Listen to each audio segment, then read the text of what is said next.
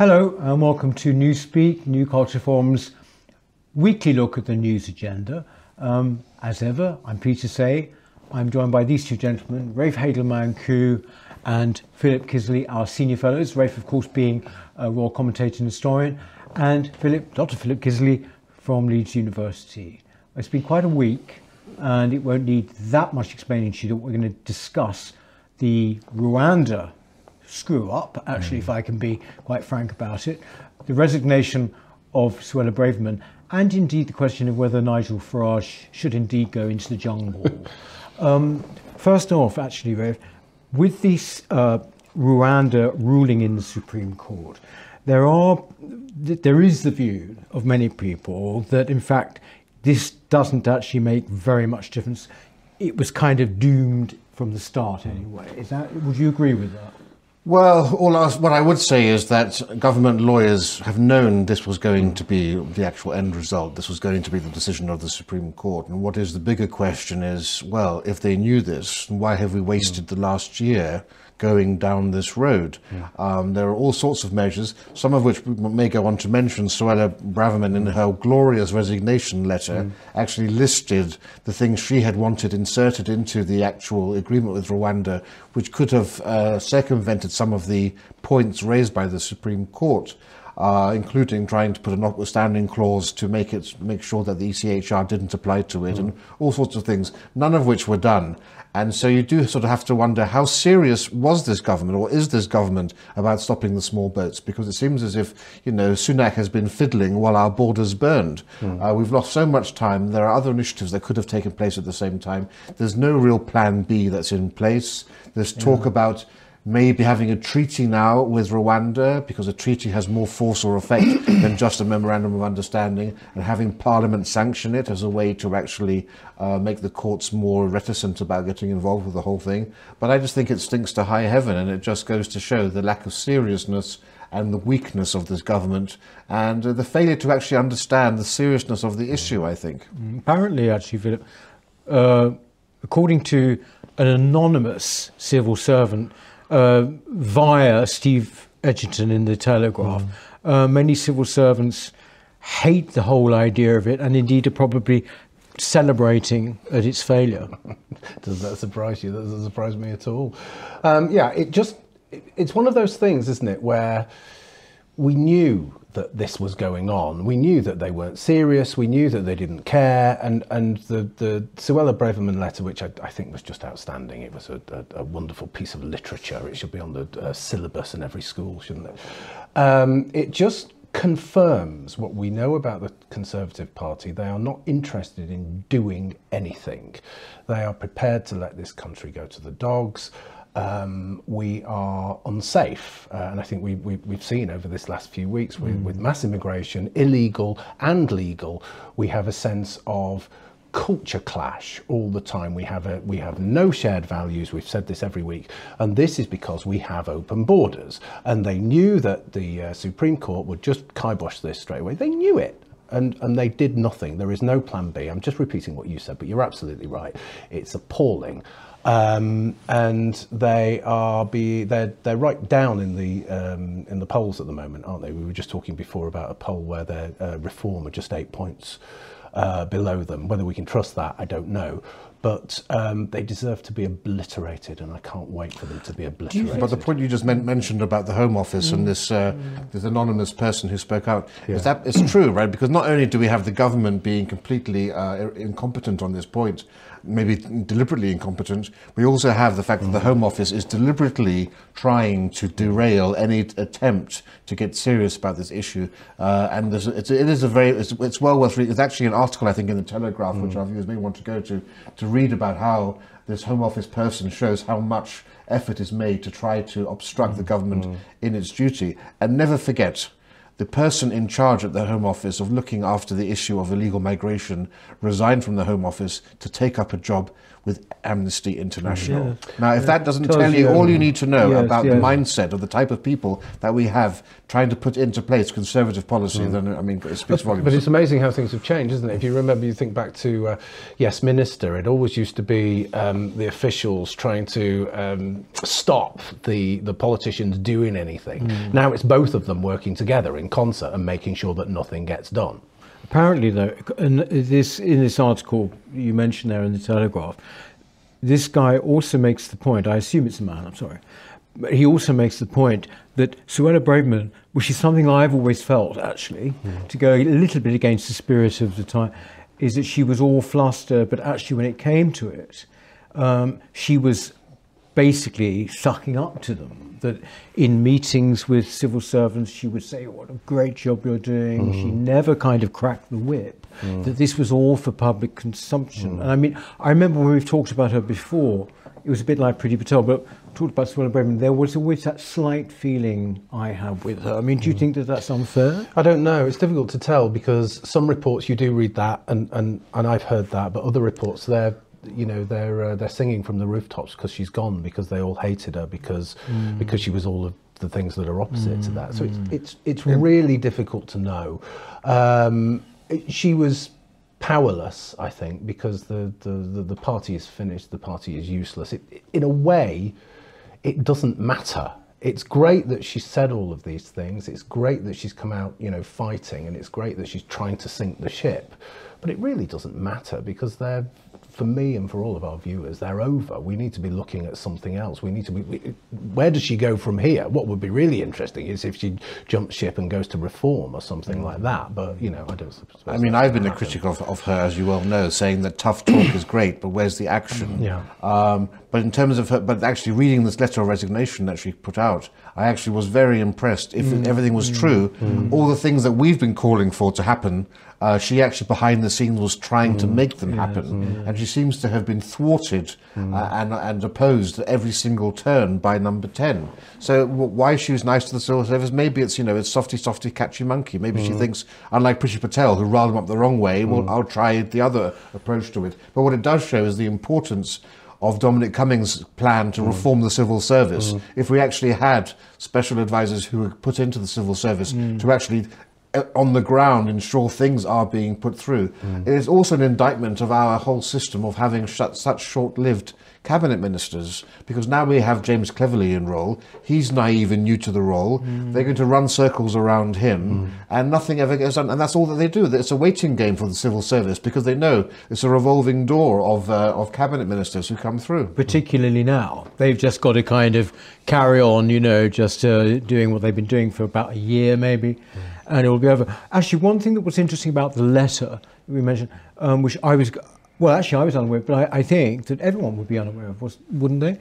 Is that this deal that actually she tried to do with Rishi Sunak, who now, the Prime Minister, who now comes out of this rather badly. I mean, not that he was held in a very high esteem, but he basically ignored her and did the dirty on her, didn't he? I mean, there's a couple of things here. I mean, she says it's a deal, but she actually says it's a document. I think she uses the word document in the letter, doesn't she? Quite formal, yes. And she makes a cutting, passing reference to Tony Blair and Gordon Brown, doesn't she, when she says, oh, this wasn't something over dinner, they're packed over dinner, which Blair then reneged on. This wasn't something over dinner. This was a document. And then she goes on to talk about his magical thinking, which I just think is a wonderful phrase. Him by faith alone trying to muddle through and not upset anybody and deal with this huge policy thing, deal with Europe, deal with all of these things. And she just shows him up for what he is. Can I ask you, I mean, this is, you might say, oh, for goodness sake, I mean, haven't we talked about this enough? And I know that many people watching will certainly have their views on it. But time and again, it comes back to this point. If they are doing nothing about it and have no intention of doing anything about it, what is their motivation for that? If they said, yes, we're doing something about it and we're stopping the boats and we're cutting migration by about half, blah, blah, blah, all of that, they would be elected straight away. So I can understand why people don't quite get this, because if the votes are there, why is it actually the case that they do not intend to do anything about it? Why? I don't know, because we've got to know this, haven't we? The thing that really drove this home to me today was, not today, sorry, a couple of days ago, was David Cameron is back in the mix. Why on earth is he back? You know, with I tweeted they've just lost the grassroots. So you would think if they want power and they want to continue, or at least they want to avoid the biggest landslide of the century, then they're going to listen to the grassroots. They're actually going to be conservative, because every poll suggests that's what they should do, and yet they don't do it. But it reminds me of the monarchy.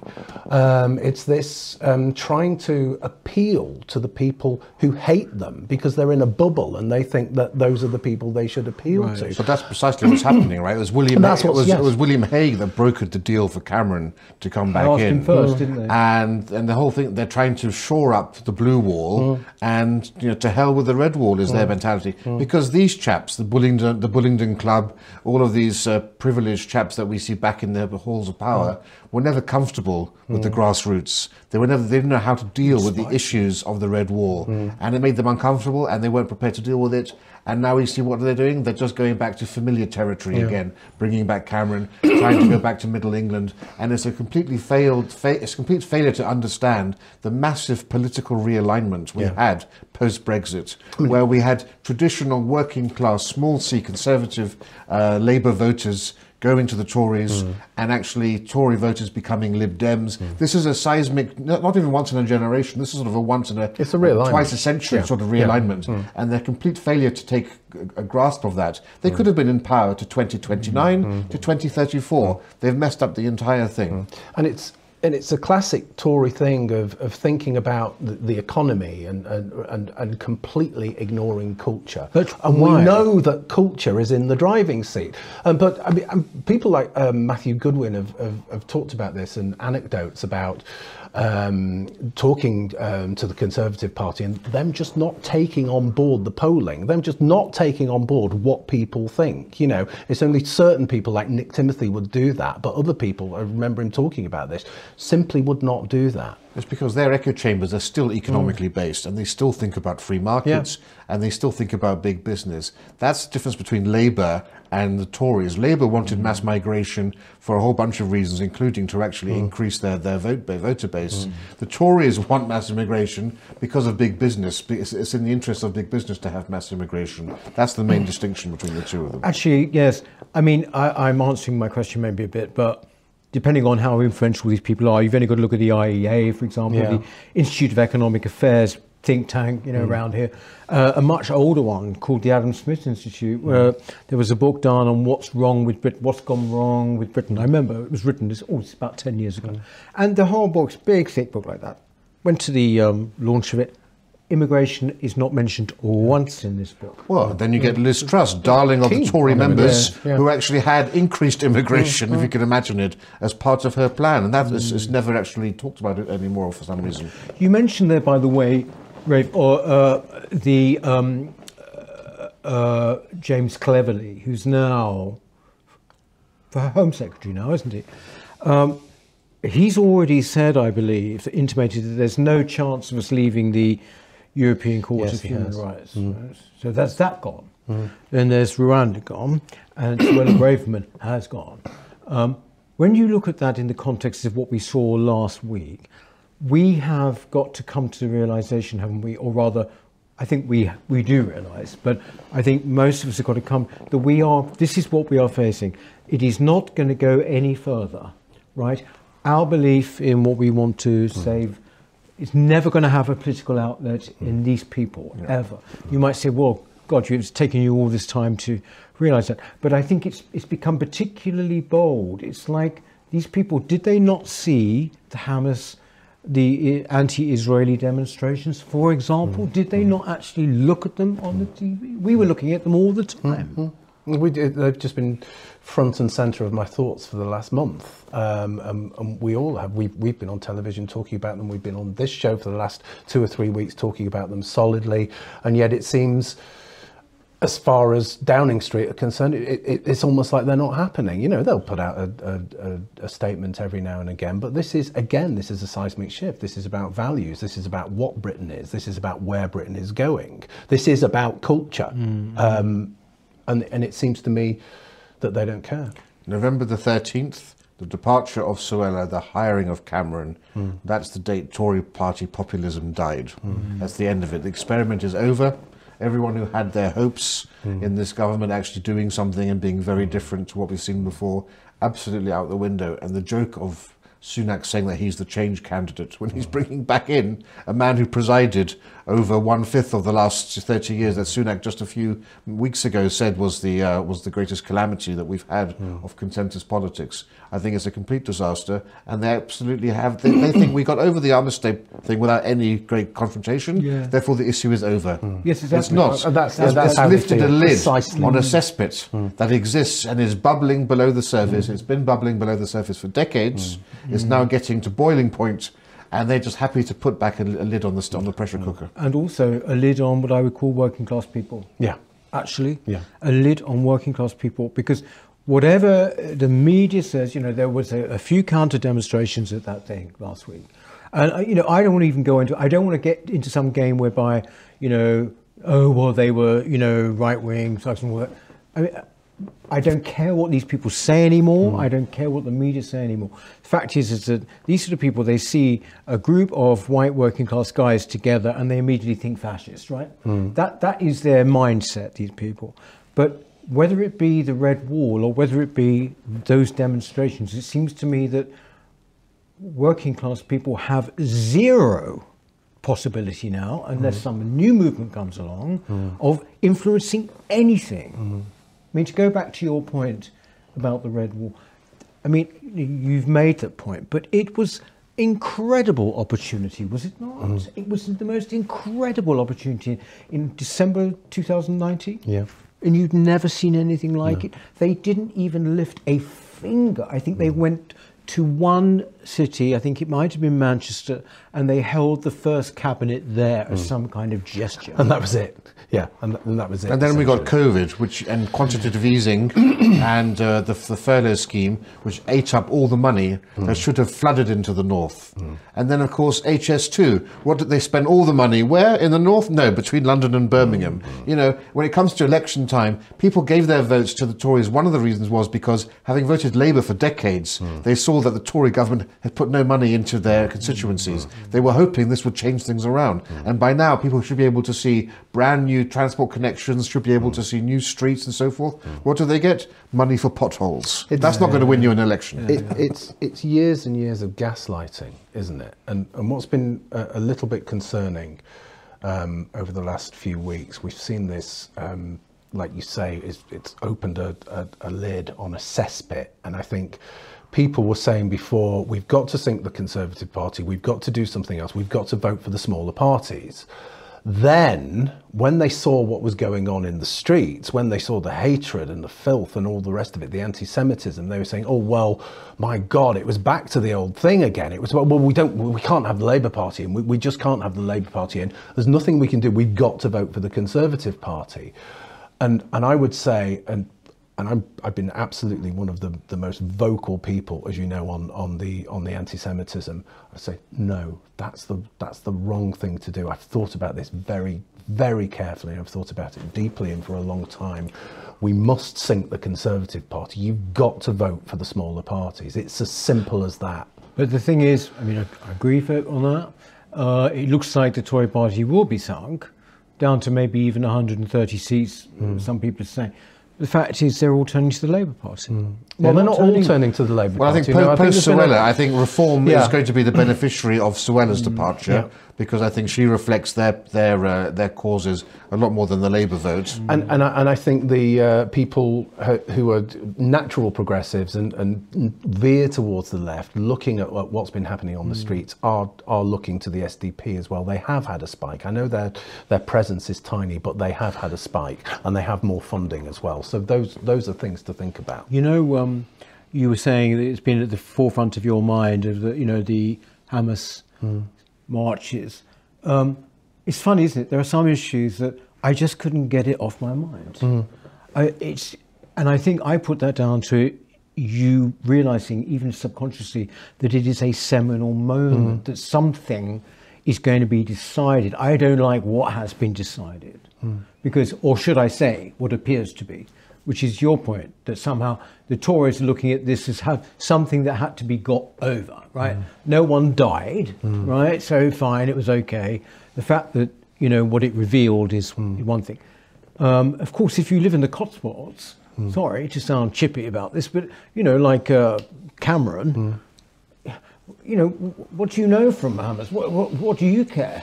Exactly. What do you care what our cities now look like? Well, when I gave the speech to our immigration conference, I said that, you know, people who live in areas with least diversity are those people who are most in favour of diversity by a factor of 2 to 1, because they actually never. It's easy to vote for something or support something when you don't see its effects in your daily life, and that's the reality.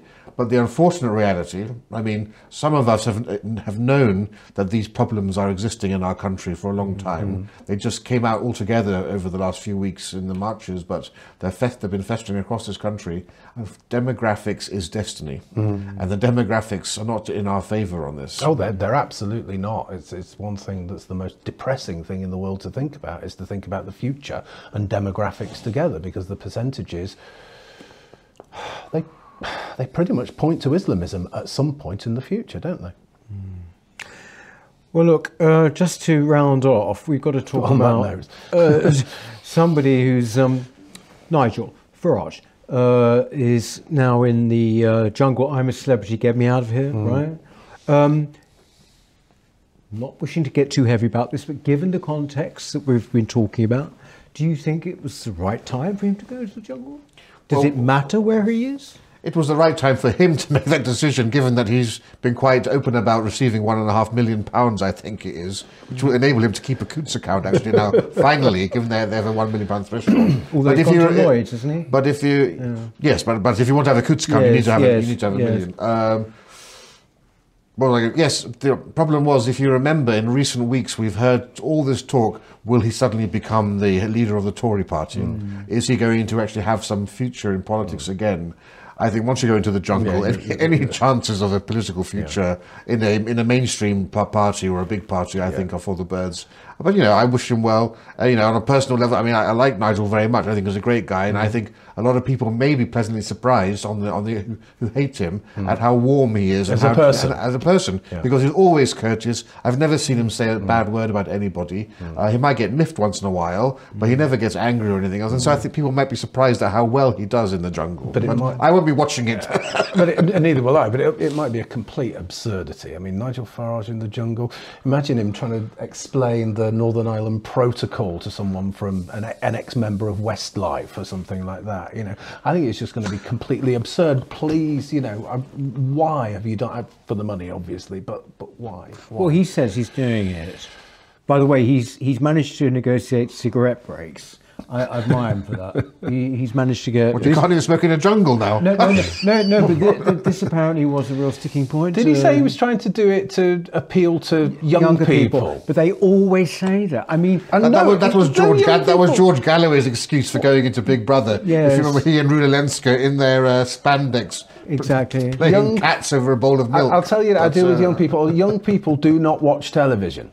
Simple. But apparently they do watch this. I mean, you know, the thing is, you had that, then you had Nadine Dorries saying, I will appeal to a great, you know, I think she said more people vote in the final of this or watch it than vote at the general election, which seems a bit odd, but anyway, she said that. And then the latest, of course, is Matt Hancock, who basically said, this is a great way to connect and everything. And yet, what is distinguishing, what is the basic theme to all those people? Total lack of nothingness. Oblivion. Annihilation. Annihilation. Yes. Yeah. So I mean, the only thing is Nigel never makes a wrong move. He really doesn't. I mean, there must be a good reason. There must be. He must be thinking. I don't think he's going to have. I don't think it's going to affect him badly. Actually, in the great scheme of things, he'll come back to life as normal afterwards. But it'll be an interesting and amusing thing. We just know that given the type of people that watch the show, I think the poor guy is going to be in for every one of those testicle eating competitions, whatever they do. I can't watch it. I've never watched it. Actually, if you were, would you go on it for £1 million? Like now, right now, supposing someone said, would you go on it for £1 million? No. I have to think about that. On. Yes, no, I would. Well, it depends how. I wouldn't. Not for £1 million. Not for £1 million. I just couldn't. I couldn't cope with it. I'd probably be voted off in the first week, though. Part of it depends what kind of personality you are, and I just couldn't deal with it. What you mean? You couldn't bear the stupidity? It's not so much the stupidity. I couldn't bear the people. I just simply. Well, isn't that what I meant? People. I mean, yes. No. I couldn't bear the people. I just couldn't do it. And I'm not being snobbish there or anything. I just, I'm fairly, even for £1 million. I'm fairly introverted, and I just couldn't bear the people. And a decent proposal. Yeah. If you remember the film. Yeah. Well, so there's someone who'll do it if you want to. Your talent scouts out there. Yes. We've got someone who will happily volunteer. And anyway, thank you very much for it. Thanks very much, Ray.